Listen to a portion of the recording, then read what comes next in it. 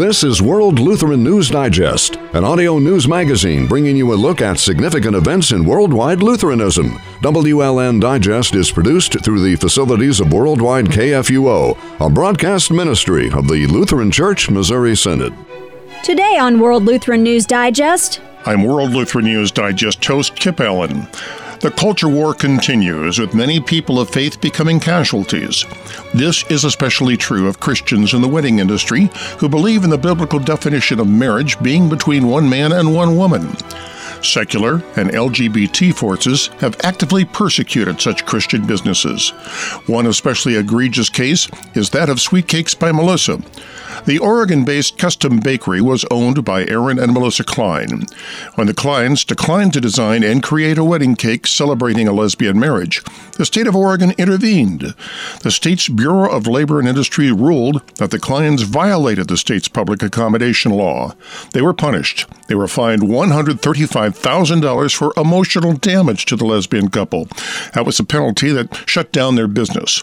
In addition, the Bureau issued a gag order forbidding the Kleins from even talking about their religious beliefs. The Kleins' attorneys believe that now is the time to ask the U.S. Supreme Court to rule on the issues of free speech and religion that are being threatened. First Liberty Institute has officially asked the High Court to intervene. I speak with First Liberty Deputy General Counsel Mike Berry about what's at stake in today's World Lutheran News Digest.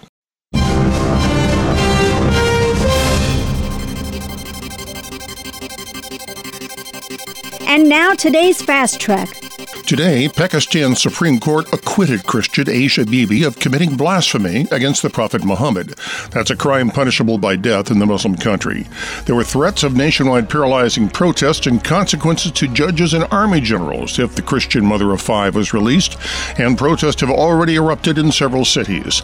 In their final judgment, reversing Bibi's conviction by two lower courts and removing her death sentence, the panel of three judges ruled that Bibi was wrongly accused by two sisters with the help of a local cleric, based on material contradictions and inconsistent statements of the witnesses that cast a shadow of doubt on the prosecution's version of the facts.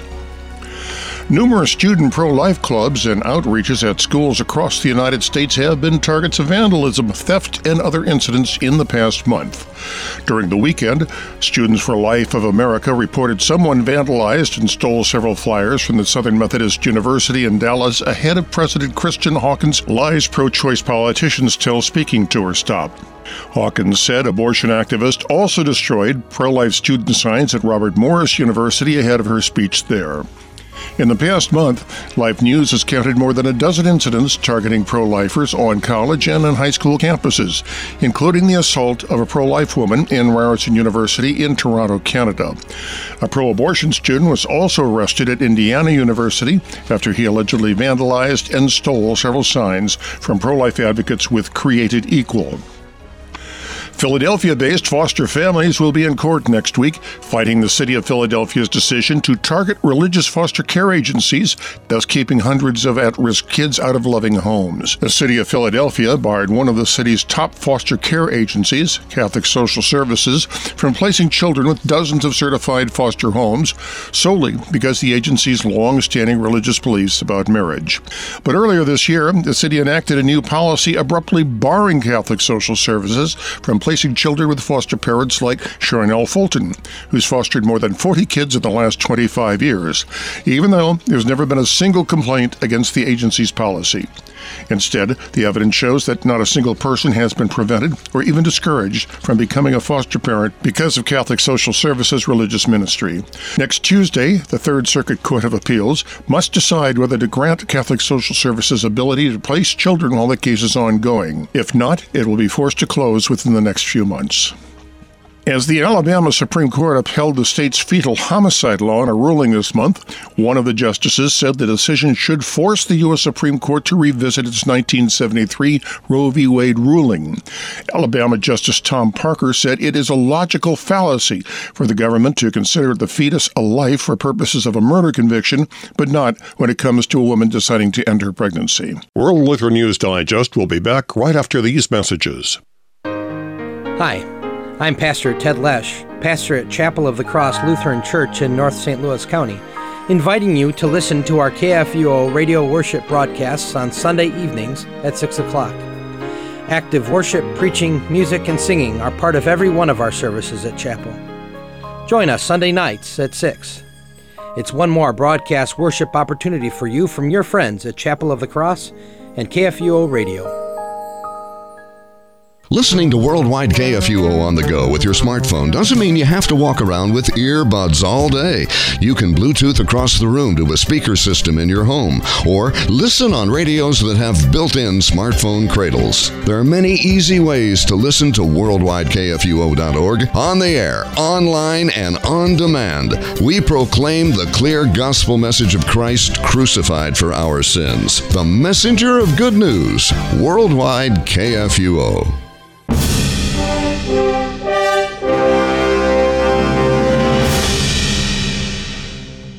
This is World Lutheran News Digest. ഇത് ലോക ലൂത്രൻ വാർത്താ പരിപാടി ആകുന്നു.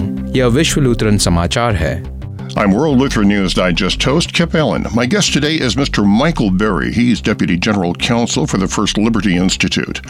First Liberty is in the news again because they are taking up the case one more time of Sweet Cakes by Melissa. Now, Sweet Cakes is the bakery in Oregon that was owned by a Christian couple, by Aaron and Melissa Klein, and their business was, well, they lost their business because they refused to make a cake for a lesbian couple as opposed to their Christian beliefs. What happened was that the state of Oregon's Bureau of Labor and Industries decided that they violated the state's public accommodation statutes. And they fined them $135,000, actually a penalty for emotional damages, and the business has been shut down. But now it looks like it may be back in the news. I understand that First Liberty has filed for a writ of certiorari with the Supreme Court. What is a writ of certiorari? Well, it's thanks for having me on, by the way. And a writ of certiorari is just a fancy Latin term for basically the Supreme Court agreeing that your case is deserving of them reviewing whatever the decision below is that you're appealing. So, folks may not be familiar with our judicial system. So, just a quick primer is that there are different types of courts. And when if you lose your case at a trial court and you decide you want to appeal, there are some courts where you have an automatic right of appeal. So, you lose and you automatically have a right to have an appeals court review the decision and to see if, there was a miscarriage of justice or the law wasn't applied correctly, et cetera. And then there are other types of appeals courts which are called courts of discretionary review. The Supreme Court is one of those. And they have the discretion, as the name entails, to decide whether or not they're going to hear your case. And so when you try to go take your case to the U.S. Supreme Court, you have to file what's called a petition for a writ of certiorari. So that's just the fancy term that lawyers use, and the shorthand for that is called a cert petition. And if the Supreme Court says, yes, we'll hear your case, then you'll hear the lawyer say, we got a cert grant. We had the Supreme Court last year, or actually this year, issue a ruling in a somewhat similar case, that of the Masterpiece Cake Shop in Colorado. But the ruling there was rather narrow, is my understanding. The case here is similar but also somewhat different, and there are some very interesting points that are involved in this one. As I understand the case of Masterpiece, the Supreme Court, which ruled 7-2, ruled that way simply because they said that the Civil Rights Commission of Colorado had shown open hostility to religion rather than neutrality, and so they kicked it back there. But there are a lot of unanswered questions and a lot of unanswered issues. Is this one reason why you're hopeful that this particular case, Sweet Cakes by Melissa, will be heard by the High Court? Yes, that's correct. That is one of the reasons why we believe that the Sweet Cakes case is deserving of the Supreme Court's review, as you pointed out in the Masterpiece case. Through no fault of Jack Phillips or Masterpiece or their attorneys who did a fantastic job, but unfortunately, or depending on what your perspective is, the state of Colorado and the Civil Rights Commission there had demonstrated so much anti-religious hostility during the proceedings that it was basically as if Jack Phillips didn't even get a fair trial. And when that happens, the Supreme Court, or any court for that matter, they didn't really have to address the underlying, broader legal questions of free speech and things like that, because they could just look at the fact that, in essence, wait a minute, Jack Phillips didn't even really get a fair shake here, because there was so much blatant anti-religious hostility demonstrated by the Colorado Civil Rights Commission that, we can just send this back right now and say, look, you got to give this guy a fair trial. So unfortunately, and so there was a good in that, is that the Supreme Court reminded, states and civil rights commissions and really Americans everywhere that, look, the First Amendment still means something, and religious freedom still means something. You can't be a government body and just trample over religious freedom and demonstrate that kind of anti-religious hostility. But what the court didn't do, and what the court left unresolved, was really the fundamental question of whether can the government compel citizens to create messages or to create speech that goes against their beliefs. And that's kind of the question that the Sweet Cakes case presents to the Supreme Court, right? Let's assume hypothetically that Jack Phillips got a fair trial, right? That the Colorado Civil Rights Commission didn't have all of that anti-religious bigotry going on. Would they then have would the outcome be different in that case? And the court never addressed that. And the Sweet Cakes case gives the court the opportunity to address that fundamental question: can the government, whether it's the federal government or a state government, in this case the state of Oregon, can the state of Oregon compel Aaron and Melissa to create a message, really a form of art, right, artistic expression that violates their beliefs? And we really think that the court needs to take that question up and decide that issue once and for all. Are you hopeful that they will do it?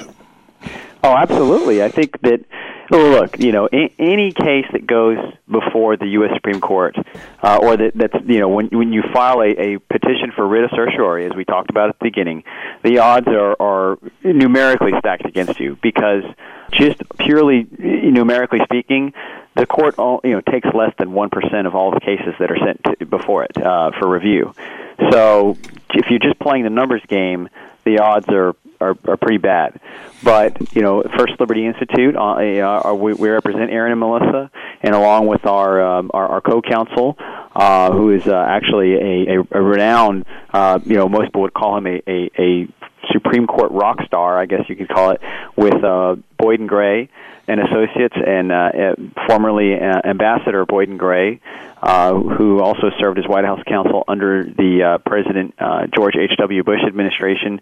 Like I said, known as a Supreme Court litigator extraordinaire. So with his expert assistance and work on the case, we feel like we have given Aaron and Melissa's case as good a chance as any of the Supreme Court agreeing to take the case and reviewing it. So we feel, I would say, cautiously optimistic is the right way to put it. I think I see two major differences here between Sweet Cakes and Masterpiece. One was that Masterpiece actually had a storefront where it sold items off the shelf as well as doing custom work, whereas Sweet Cakes is solely a custom cake shop. You didn't go in there and buy something off the shelf. They had to create it specially. The other thing that struck me on this as a difference was that the Oregon Bureau actually punished the Kleins to the tune of $135,000 because they didn't toe the line. In the case of Jack Phillips, they simply told him that he couldn't make any more wedding cakes, which took away 60% of his business, but he wasn't actually fined per se. So I think there's a difference here where the one actually went out of their way to punish the Kleins. Yeah, no, those are very good observations and absolutely accurate distinctions to draw between the cases. As you said, yes, that Jack Phillips sold, quote unquote, off the shelf products, right? Where anybody could just walk in and buy something, cookies, a box of cookies, or a pre-made cake, or whatever the case might be. Whereas with Aaron and Melissa, every cake that they make is kind of custom made, and particularly when it comes to wedding cakes, that was something that Melissa took great joy in creating, and she would work very, very closely with the bride and groom on the design that they wanted, the type of cake, what it was going to look like, the presentation, etc. So it very much was a form of artistic expression, not just the what bride and groom wanted, but really allowing Melissa to have the opportunity, the artistic freedom, really to use her creative talents in that way. And then beyond that, as you pointed out, unfortunately, that's no longer the case for Aaron and Melissa. They've been put out of business. This $135,000 fine was so crippling that it devastated them, and they don't have there is no more Sweet Cakes by Melissa in Gresham, Oregon. It has been shuttered, and nobody really knows if there ever will be a Sweet Cakes by Melissa again. Even though her cakes were very popular, were very, very well received, and she was considered kind of a rising star, if you will, in the wedding cake business up there in the Pacific Northwest. And that's kind of the human toll that this case has taken. And I'll be clear, Jack Phillips obviously very clearly suffered a human toll as well. But fortunately for Jack, he still has a shop and is still in business, which I think is fantastic news. And I hope that the Supreme Court victory that he secured allows him to continue to be in business. And we just hope the same thing for Aaron and Melissa Klein. Also, one other difference was that the Oregon Bureau of Labor and Industries actually hit them with a gag order. Yeah, that was the part where I really thought that this is just going over the top now. You're talking about, adding injury to insult or insult to injury. The Oregon, first of all, Bureau of Labor and Industry just sounds like something very Orwellian, if you ask me, to begin with. And so to have this Bureau of Labor and Industries come in and say, hey, you're not even allowed to talk about your religious beliefs. And it was the reasoning for it, right? Because they said it was something akin to re-victimizing people or continuing to perpetuate the harm that they. And it's just this ridiculous rhetoric, right? That the government is now saying you're not even allowed to talk about your religious beliefs. I mean, that so clearly violates the First Amendment. Now, the good news is that First Liberty, we fought that, vehemently at the Court of Appeals, and we did get the gag order reversed and overturned. So, which still leaves me kind of scratching my head is, well, wait a minute. If you recognize that that's a First Amendment violation, how can you not recognize that telling them that they can't, telling Aaron and Melissa you can't talk about your religious beliefs is a First Amendment violation? Well, then why wouldn't you also agree that telling them, and you must say the following message, is also a First Amendment violation? But I guess, the state of Oregon, the Court of Appeals there didn't see it that way. So that's why we just yet one more reason why the Supreme Court needs to take this up and clean up the mess. There are a number of other somewhat similar situations. We have Telescope Media in Minnesota, which make wedding films. We have Brush and Nib in Arizona that makes custom cards and calligraphy for various items, specifically for marriage. We have Arlene's Flowers in Washington State, where she declined to make a specialized floral arrangement for a gay wedding, and she's not just facing loss of her business, she may lose her home as well. Are these also going to be impacted by whatever the court does regarding Sweet Cakes? And is this perhaps another reason why the Supreme Court would take it up? Because there are so many other issues hanging fire here. Yeah, I think there's obviously potential for what the Supreme Court does, assuming and hoping that the Supreme Court takes up Aaron and Melissa's case.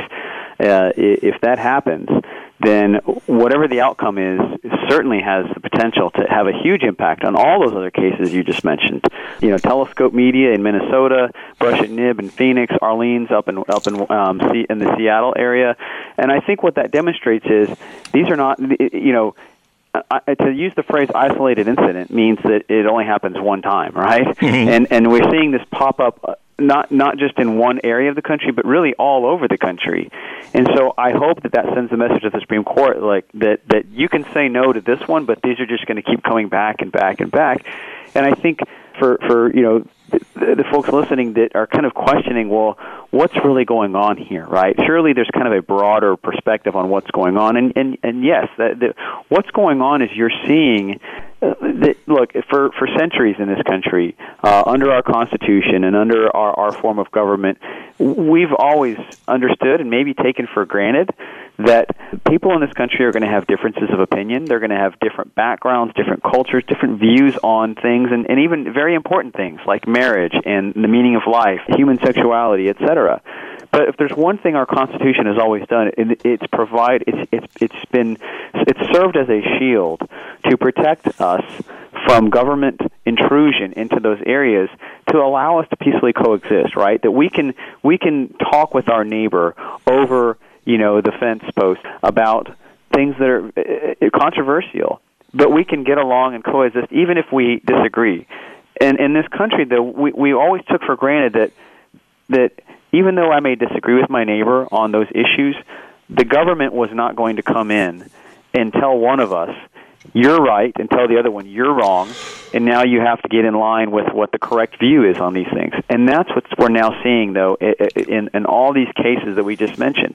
The government is now stepping in and trying to use its authority to say, Aaron and Melissa, your position is wrong. You must, and in fact, I don't use this term lightly. This is actually what the commissioner of the Bureau of Labor and Industry said. They said, Aaron and Melissa, you must be rehabilitated, right? Think about that. The government is telling somebody that they must be rehabilitated simply because of what they believe, and they want to change what they believe, and they want to use the power of the government to threaten them and coerce them to do that. And that's what you're seeing in all those other cases as well. So, again, to go back to our original point, that is why this is such a vitally important case for the Supreme Court to take. We've seen this happen now in a number of jurisdictions, as you pointed out. There's different states that are involved in this. Should the Supreme Court take up this ruling and actually make a definitive ruling? In the past, the Supreme Court tends to back off a little bit when it's crossing into states' rights. But in a case like this, would they make a ruling that would then set a standard for all the states that they have to follow? I think that's certainly one potential outcome, among several alternatives. And that would be one, yes, that we would love to see, right? The Supreme Court kind of definitively say, look, states are free to pass regulations and ordinances and laws, et cetera, and statutes. And you can even, non-discrimination laws are a good thing in general, right? I mean, most of us can agree that discrimination is usually a bad thing, right? But the state can take that and go too far when it begins to use the power to say, we're passing a law that prohibits discrimination, blah, blah, blah. When the state takes that too far, when they begin to trample on people's constitutional liberties and their First Amendment rights in the name of they begin to use the term non-discrimination kind of as a cover for what's really just the trampling upon of our most fundamental rights as American citizens. And I think the Supreme Court absolutely has a role to play in saying, hey, you're going too far. You have the right to pass laws, but you don't have the right to usurp the Constitution.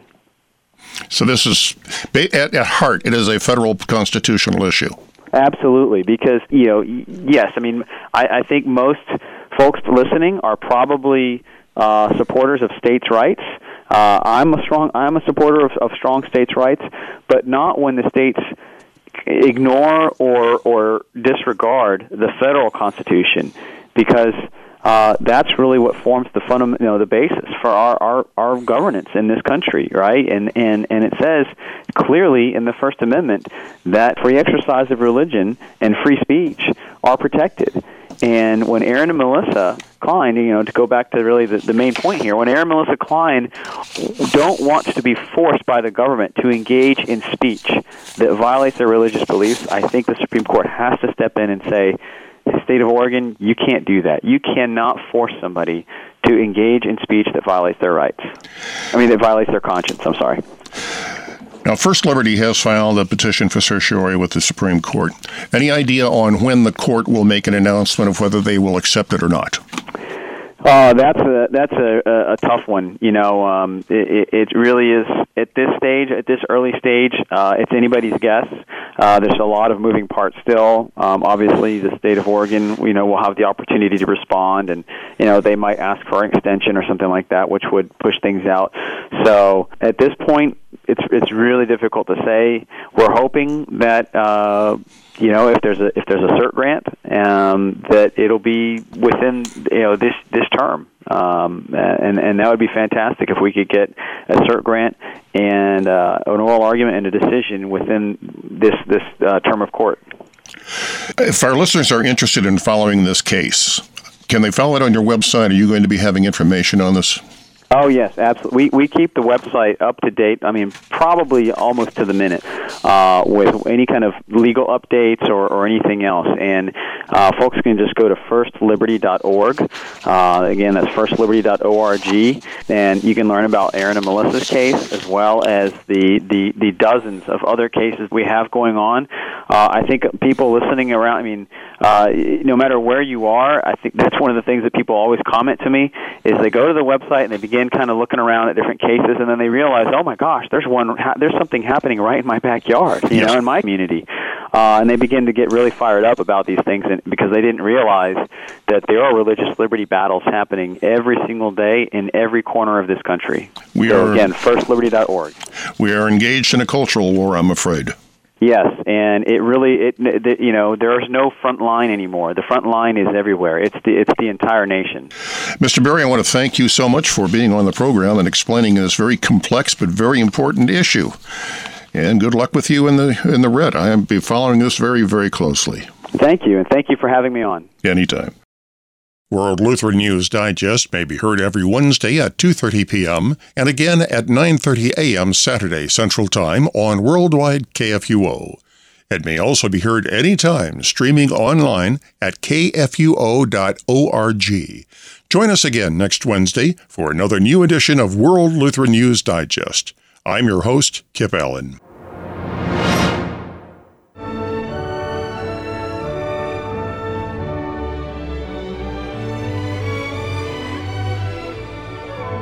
World Lutheran News Digest is a broadcast ministry of the Lutheran Church Missouri Synod.